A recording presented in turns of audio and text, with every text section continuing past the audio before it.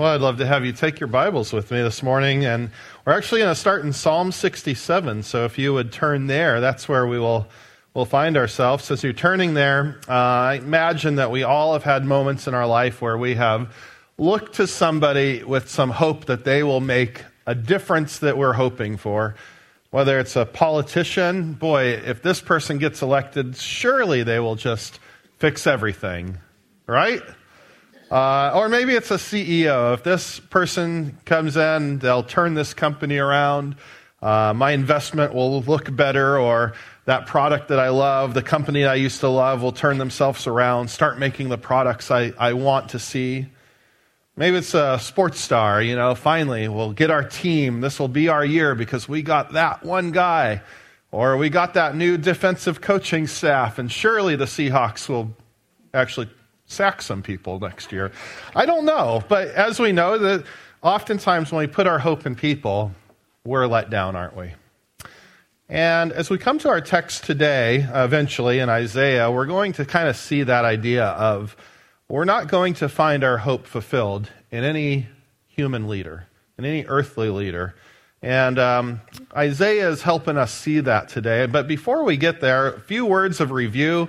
And then I want us to begin in Psalm 67. But we've been looking at Isaiah this whole time. In the 66 chapters, we've talked about how they're divided up. The first 39 chapters speaking of this message of judgment, of woe. And then the second part of Isaiah, a very different message, 40 to 66, speaking a message of hope and restoration. And last week, Pastor Jay finished up that first section of prophecy. We saw there that there is indeed a day coming, a day of judgment where we will stand before God and be held accountable. That message throughout the first section of trust God, don't put your trust in other things. And we saw that section kind of wrap up there. Well, where we come today in Isaiah is 4 chapters that take a very different approach. Rather than prophetic literature, we have 4 chapters of historic narrative. They tell a story. They tell a story of a guy named Hezekiah. He's king. And in this, we're going to see a few things. There's 4 chapters, but it tells 2 stories. And in one story, we're going to see that Hezekiah is a living example of everything that Isaiah has been talking about. Trust God. If you trust God, he's going to come through for you. And sure enough, we're going to see how this happens in Hezekiah's life. But then we're also going to see something about Hezekiah that is kind of disappointing. And we're going to see he's not the redeemer that we're looking for. And it sets us up for the second part of Isaiah, where in 40 through 66, we're kind of told we need to be looking for somebody greater, a better person, a better leader. And so that's kind of where we find ourselves today. 2 narratives, 4 chapters. But before we get there, I want to use Psalm 67 to create kind of a foundation for us. So before we do that, let's pray. Let's ask God for his help, and then we'll jump into Psalm 67. So pray with me. God, again, we come before you, thankful to you for who you are, thankful that you have revealed yourself in your word, thankful for just this time to have as a church body to come before you and open your word. And as we do this, God, help us to see what you want us to see today. Give us hearts that are soft, that are shapeable, that are teachable. Give us ears that can hear, eyes that can see. Most of all, God, as you reveal yourself to us, work in us and change us. God, help us to avoid the temptation to try to fix ourselves through our strength. But rather, God, give us your strength. Help us to lean on your strength for these changes. So God, in this time, we thank you for it, and we lift this up to you in the name of Jesus. Amen. All right, so I trust you found Psalm 67. And again, I want to read this because it will form a foundation for what we're looking at today. I'm going to read the entire psalm, shorter psalm, but one of my favorites. It says this: May God be gracious to us and bless us, and make his face to shine upon us, that your way may be known on earth, your saving power among all nations. Let the peoples praise you, O God. Let all the peoples praise you. Let the nations be glad and sing for joy, for you judge the peoples with equity and guide the nations upon earth. Let the peoples praise you, O God, Let all the peoples praise you. The earth has yielded its increase. God, our God, shall bless us. God shall bless us. Let all the ends of the earth fear him. Well, with that psalm read, the reason I start there this morning is I really do believe Psalm 67 gives us a paradigm. It gives us a lens to look through, understand a lot of what God is doing in the Scriptures. And what I want us to see is this idea of a top line and a bottom line. And what do I mean by a top line and a bottom line? Well, Psalm 67 gives us this key principle to see that in God's blessings and his redemptive plan, there's both a top line and a bottom line. And what we see is that God's blessings are always tied to his global purposes. So what in the world do I mean by top line? What's the top line of God's blessings? Well, the top line is this. When it comes to having a relationship with God, there is indeed blessing for us. And this is verse 1. Look at it. May God be gracious to us, bless us, make his face to shine upon us. Is that a good thing?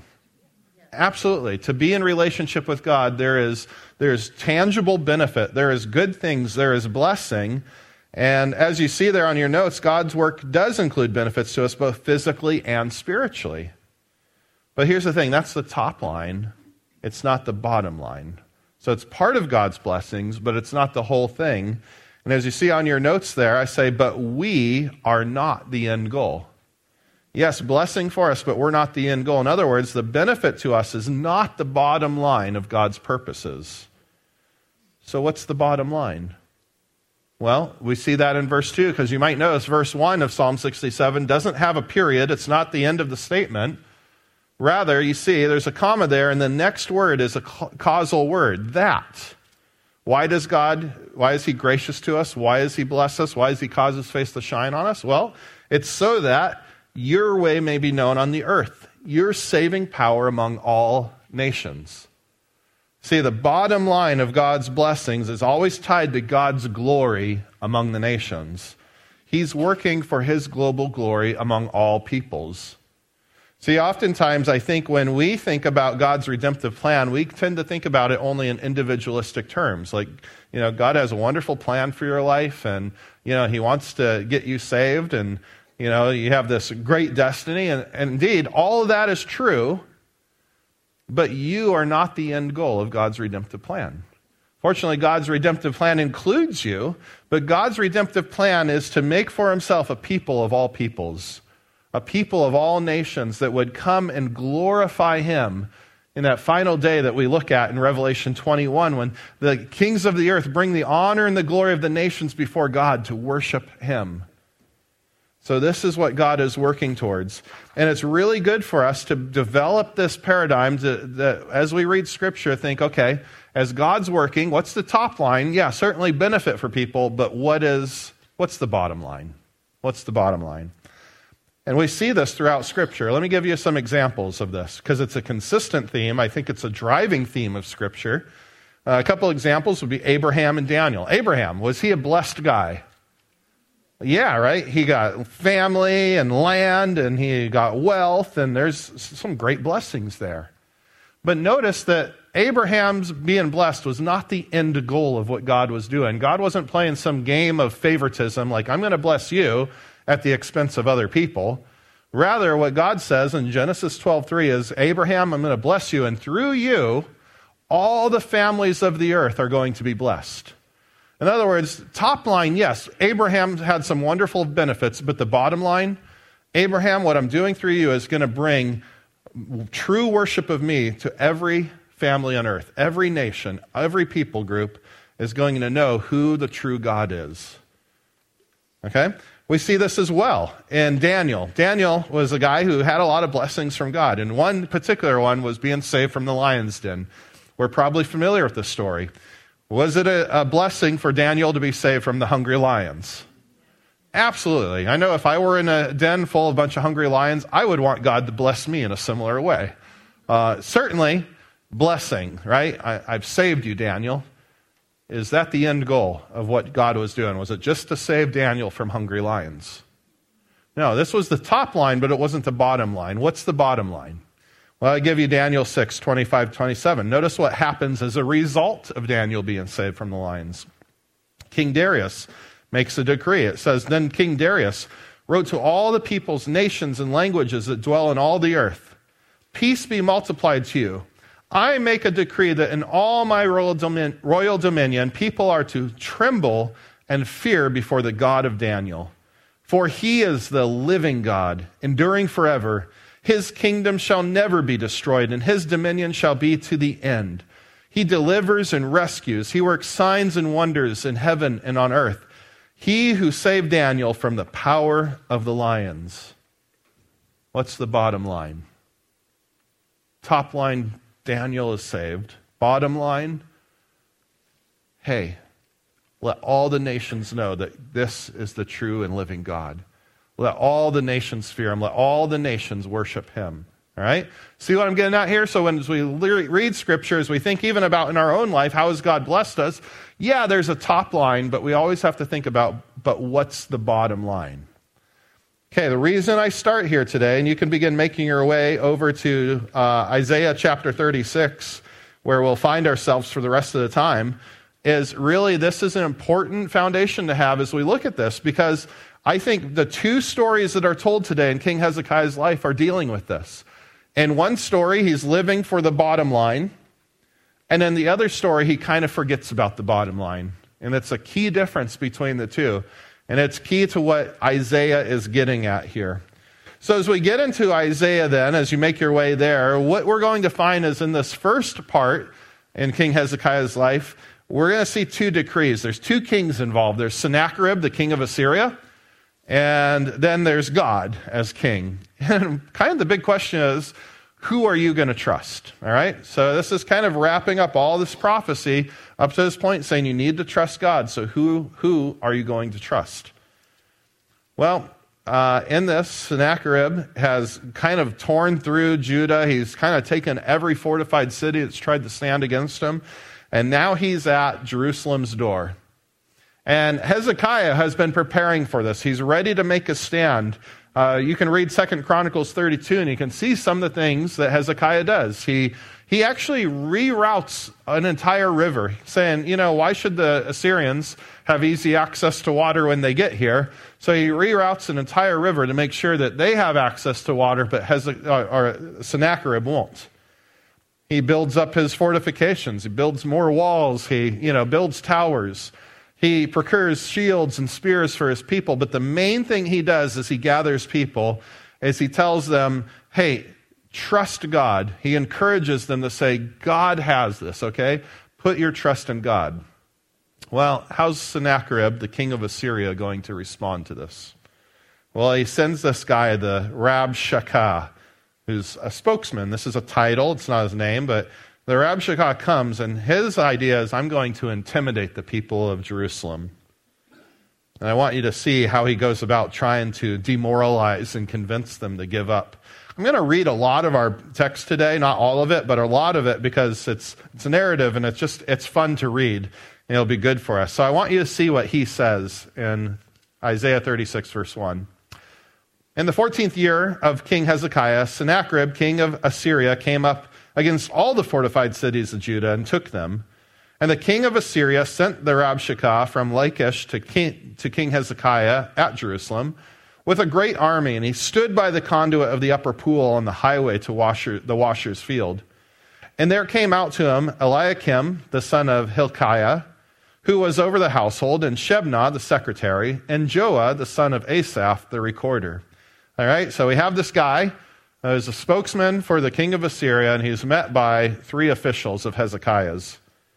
And what do we find here? Well, first of all, I want you to see this, that Hezekiah is now facing the same test that his father faced before. His father Ahaz, in Isaiah 7, chapter 7, was in this very spot 34 years ago. And he was warned by Isaiah at that time, hey, don't fear, trust God, and he doesn't quite pass this test.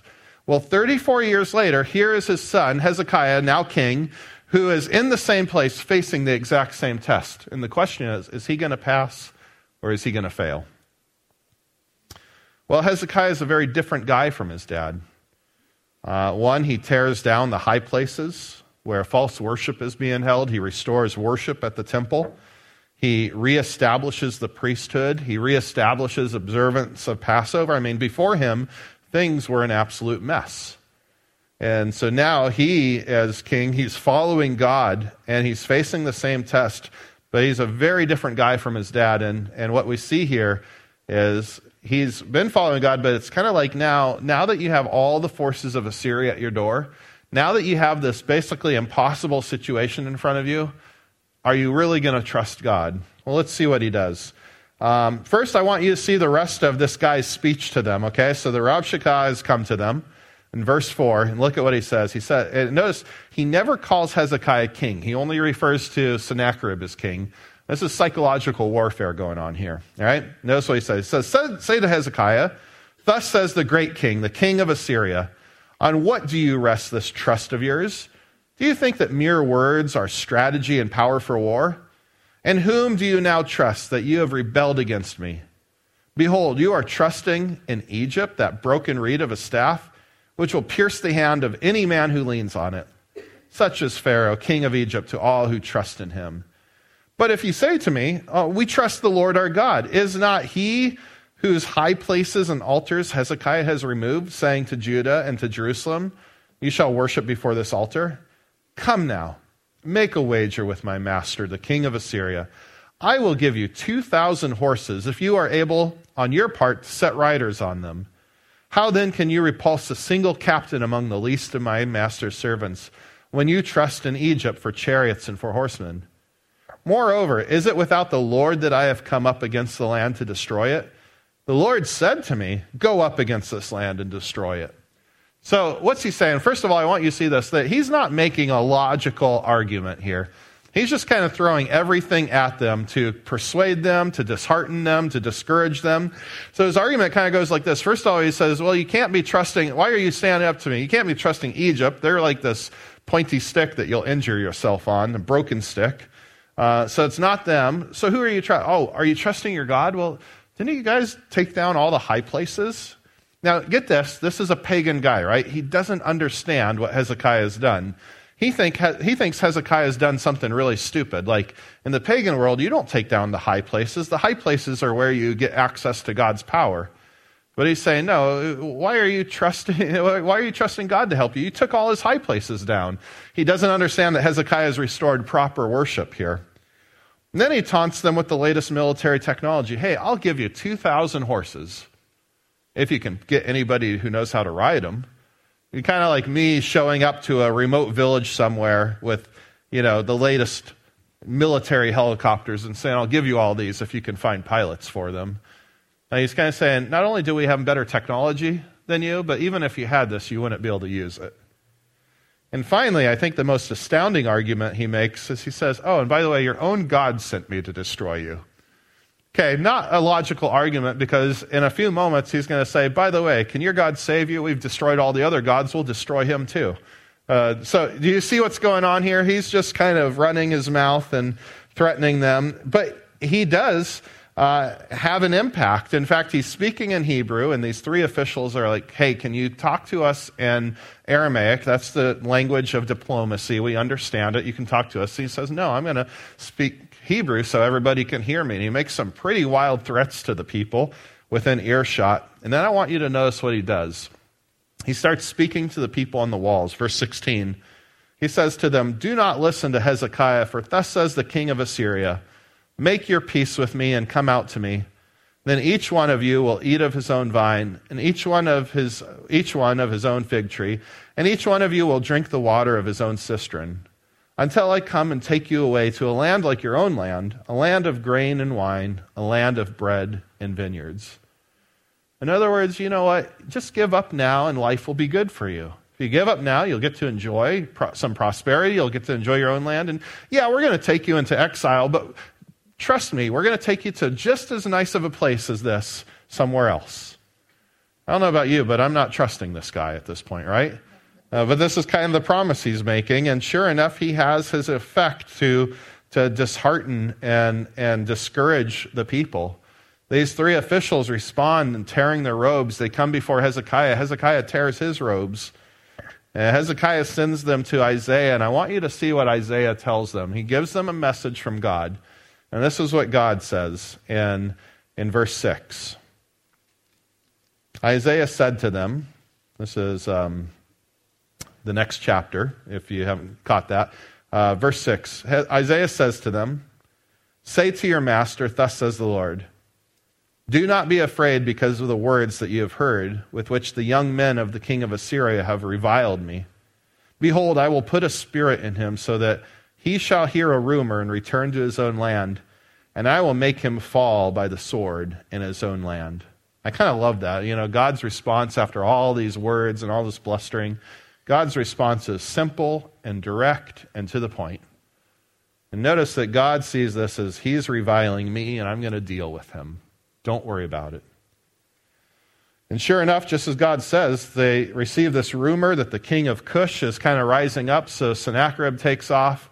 The Rabshakeh takes off with him, but he sends a letter as he's going to again say, hey, don't get your hopes up. We're coming back for you. Okay? We're going to be right back here, and we'll deal with this.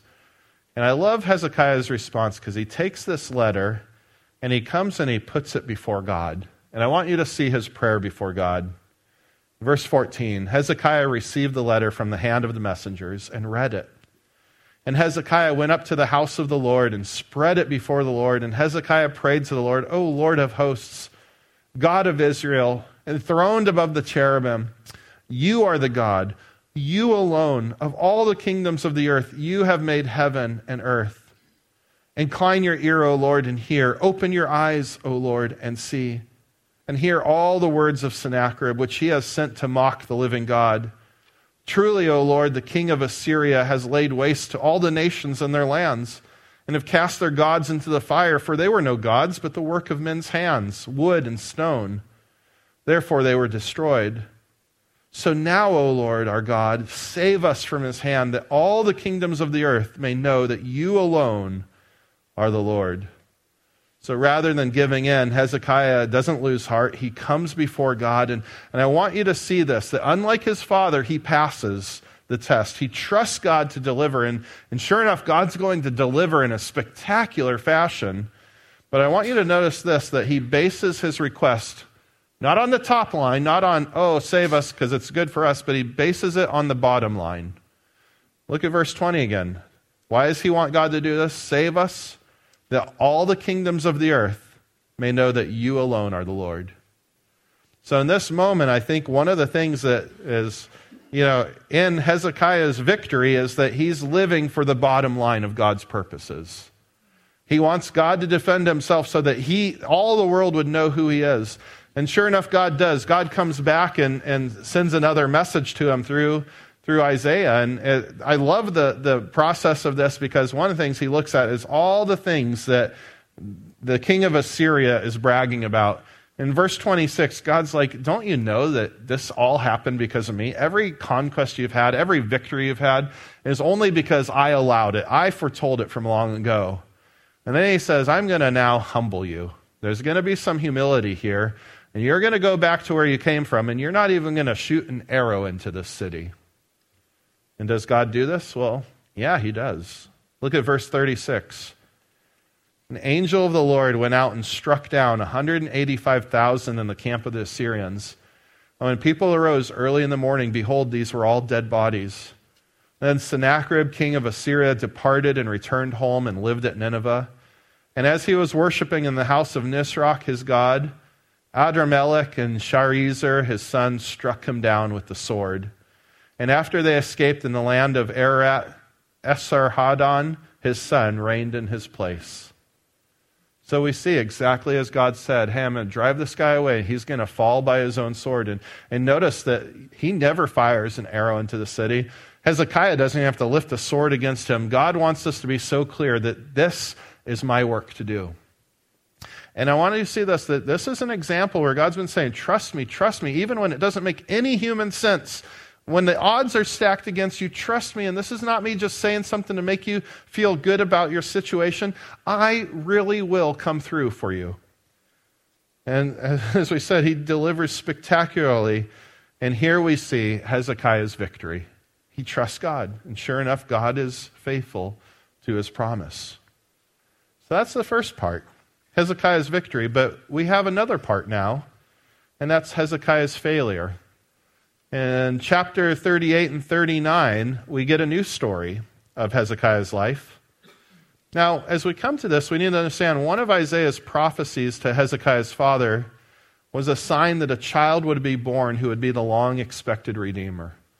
This was back in chapter 7, again, when his father faced the same test. And you might remember from that time, Pastor Jay was preaching about that there was kind of this false humility. Ahaz was like, I'm not going to put God to the test. And God's like, well, let me give you a sign, and I'll let you know what's going on. And one of the signs was a child's going to be born to you. He's going to be called Emmanuel. And there's this expectation of, hey, there's going to be this Redeemer. Well, I think that as we look at Hezekiah, there were people thinking, well, is Hezekiah that child? Is he the Redeemer? Is he the king whose throne is going to be established forever? I mean, he's really righteous. He's victorious. He's had victory. Is he the person? Is he the guy? And I think what Isaiah is doing here is he's establishing for us something that, no, this isn't the guy. This isn't the one you're looking for. You need to be looking for somebody greater than this. And so to answer this, Isaiah shows us a time in Hezekiah's life, and I believe that this actually takes place before the prior events. It's not in chronological order. When God sends this message to Hezekiah that he's going to certainly die. And in response to this, it doesn't stop Hezekiah from pleading with God, and God answers his cry. He heals him, and he gives him a miraculous sign. Check out chapter 38, verse 1. In those days, Hezekiah became sick and was at the point of death. And Isaiah the prophet, the son of Amoz, came to him and said to him, Thus says the Lord, set your house in order, for you shall die. You shall not recover. So pretty sure message, right? But Hezekiah pleads with God. He turned his face to the wall and he prayed to the Lord. And he said, Please, O Lord, remember how I have walked before you in faithfulness with a whole heart and have done what is good in your sight. And Hezekiah wept bitterly. Then the word of the Lord came to Isaiah, said, Go and say to Hezekiah, Thus says the Lord, the God of David your father, I have heard your prayer. I have seen your tears. Behold, I will add 15 years to your life. I will deliver you and this city out of the hand of the king of Assyria, and will defend this city. So there's one clue that this takes place beforehand, because here God's saying, I'm going to deliver you from the king of Assyria. Previous chapter, we saw God already had done that. He did deliver him. So this is taking place beforehand. So this shall be a sign to you from the Lord, that the Lord will do this thing that he's promised. Behold, I will make the shadow cast by the declining sun on the dial of Ahaz turn back 10 steps. So the sun turned back on the dial, the 10 steps which it had been declined. So anyway, what we see here is God says, okay, I'm listening to you. I'm going to give you more life. I'm going to bless you in this way. And just so you know, this is going to happen. I'm going to do this miraculous sign. I'm actually going to wind your sundial back a little bit. Sundials don't work this way, right? You can't change the time on them. Never seen this. So pretty miraculous sign here. So there's some blessing for Hezekiah. Now, here, I believe that Isaiah wants us to see why the next part of the book exists. Because we have Hezekiah, he has this great thing done for him, but then he's going to get some visitors, and we see there's something not quite right going on here, okay? He gets some visitors from Babylon. We see the next part in your notes. After this, Merodach-Baladan, Babylon's king, sends envoys, and Hezekiah shows all his wealth to him. Another reason why we'd say this is not in chronological order, because Merodach-Baladan was king up until 702 BC. The previous story took place in 701 BC, a year later. So this is in the past, but notice what happens. Look at chapter 39. At that time, Merodach-Baladan, the son of Baladan, king of Babylon, sent envoys with letters and a present to Hezekiah, for he had heard he'd been sick and had recovered. And Hezekiah welcomed them gladly, and he showed them his treasure house, the silver, the gold, the spices, precious oil, his whole armory, all that was found in his storehouses. There was nothing in his house or in all the realm that Hezekiah did not show them. So what's going on here? Well, I think that what we see here is Hezekiah has been so blessed by God that he's kind of gotten it into his head. Like, His focus is on the blessings. He's kind of believing his own press release at this point. And this is one of the realities. Even very righteous people who have great victories for God sometimes kind of get into their own press release. And I think that he's started now, instead of looking at the bottom line of God's blessings, he's fixated on the top line, the benefits to him. And so it's almost like he's kind of swimming in all the wealth and blessings, and he's really happy to show it off to people. Isaiah comes to him. Look at verse 3. Isaiah the prophet came to King Hezekiah and said, "What did these men say? From where did they come to you?" And Hezekiah said, "They've come to me from a far country, from Babylon." And he said, "Well, what have they seen in your house?" And Hezekiah answered, "They've seen all that's in my house. There's nothing in my storehouses that I did not show them." And kind of a boasting going on. Look at verse 5. Then Isaiah said to Hezekiah, "Hear the word of the Lord of hosts. Behold, the days are coming when all that is in your house and that which your fathers have stored up till this day shall be carried to Babylon. Nothing shall be left, says the Lord. And some of your own sons who will come from you, whom you will father, shall be taken away, and they shall be eunuchs in the palace of the king of Babylon." Then Hezekiah said to Isaiah, "The word of the Lord that you have spoken is good." For he thought, "There will be peace and security in my days." Wow. Stunning final words for the king to speak. Now I want you to notice this. In the previous chapter, he received a certain word from God. And how did he respond to the certain word? He pleaded with God. And God listened to him. Now he receives another certain word from God. The Babylonians are going to plunder you. And yet he doesn't cry out to God. Do you notice that? Rather, he's content that there's at least peace and security in his days. And here's why I think that Isaiah is including this, as it reveals part of the failure here. Is this the guy we're looking to? Is this the Redeemer of Israel? Well, obviously not, right? This is the guy saying, "Oh, well, there's peace in my day. I don't really care what happens to the next generation." This is not the guy we're looking for. And that's the failure. What's the failure? That Hezekiah is he's not living at this point for the bottom line. He's not thinking about the people's future. He's not thinking about God's glory. He's not even thinking about the day he's going to stand before God. He's just thinking about right now, what's in it for me. And as long as things work out for me, fine. Stunning. Yeah, this is not the guy. And here's what I think is going on here, is he's so content in his blessing, he's failing to live for the reason for his blessing, the bottom line, which is God's glory. I'm okay if all your stuff gets carried off, if your name is defiled among the nations. Rather, he should be crying out to God, "God, don't let this happen to your reputation." And he never does it. Now, here's the thing, as we look at this, as we think about how do we respond to God's word, the reason I talk about the chronology of this is I think it's really important to understand, because if we get it wrong, if we think this is in chronological order, sometimes the application of this gets a little wonky. Sometimes the application of this is like, look, see, Hezekiah was this great guy who had this great victory, and then he got sick and he was supposed to die, and God gave him more life, and then he failed after that. So the message of this section of the Bible is die when it's your time. And I've heard that. And I've actually, in studying for this, I read it. It's almost like a reverse of the movie It's a Wonderful Life. You remember where George Bailey thinks, the world would be better without him. He's feeling sorry for himself. He's going to jump off the bridge. The angel comes and shows him, what life would look like if he didn't exist. And he realizes, it's a better world when I'm in it, so I don't jump. Well, it's like the reverse of that, right? Some people's way they interpret this passage is to say, well, the world would be a better place without you, Hezekiah. Just die already. And that's not the point of this, okay? Here's what I think is going on, is Isaiah is showing on one hand, Hezekiah had great victories and great successes.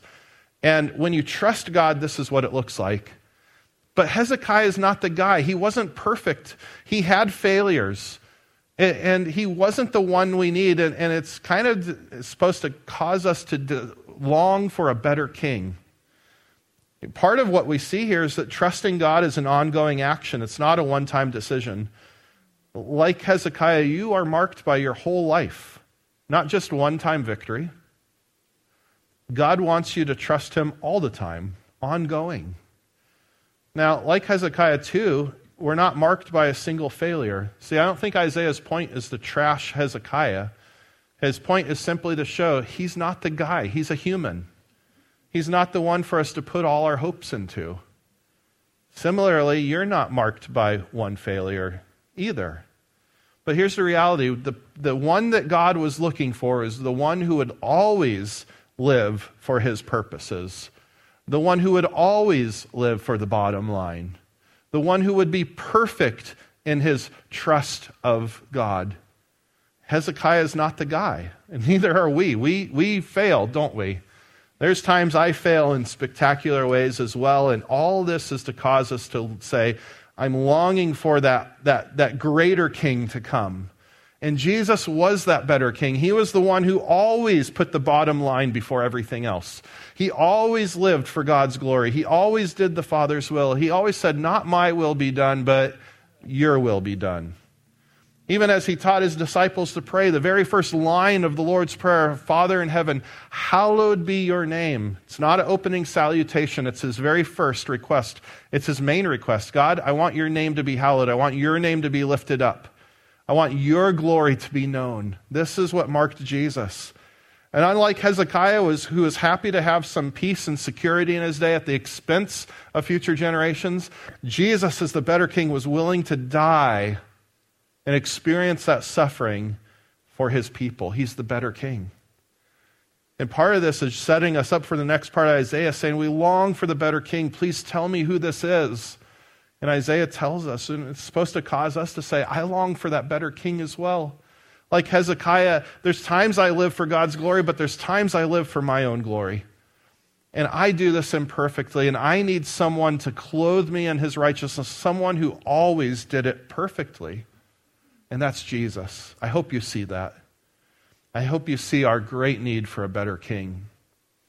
And if that said, when we are in Christ, I want us to see that Jesus wants us to imitate him in living for God's glory. This is why the main command that Jesus gave us is go make disciples of all nations. Live for God's glory among the nations. Yeah, we won't do it perfectly, but I want you to see this, that when we are blessed, yes, there's a top line to our blessing. There's good things for us, but there's a bottom line. And are we living for the bottom line? If you are in Christ, are you blessed? Ephesians 1:3 says this, blessed be the God and Father of our Lord Jesus Christ, who has blessed us in Christ with every spiritual blessing in the heavenly places, even as he chose us in him before the foundations of the world, that we should be holy and blameless before him. If you are in Christ, you have been blessed with every spiritual blessing. And to be in Christ also, I believe, comes with physical blessings too. But here's the thing. That's the top line. Wonderful. But it's not the bottom line. And when I start living my life in a way where I'm only focused on what's in it for me, where I'm saying, I got my ticket to heaven punched. I don't really care what's going on around me. I don't really care what happens to future generations. As long as there's peace in my lifetime, it's a very bad place to be. Because God calls us to live for the bottom line. So really the question for us is to consider, am I mimicking Hezekiah? Am I getting infatuated with my blessings? Am I happy with whatever happens as long as there's peace for me? Or am I imitating Jesus and living for the bottom line, living for God's glory? And I hope you are. I hope you are. Well, I'd like to pray for us, and I invite you to stand, and as we get ready to depart, I'd love to pray.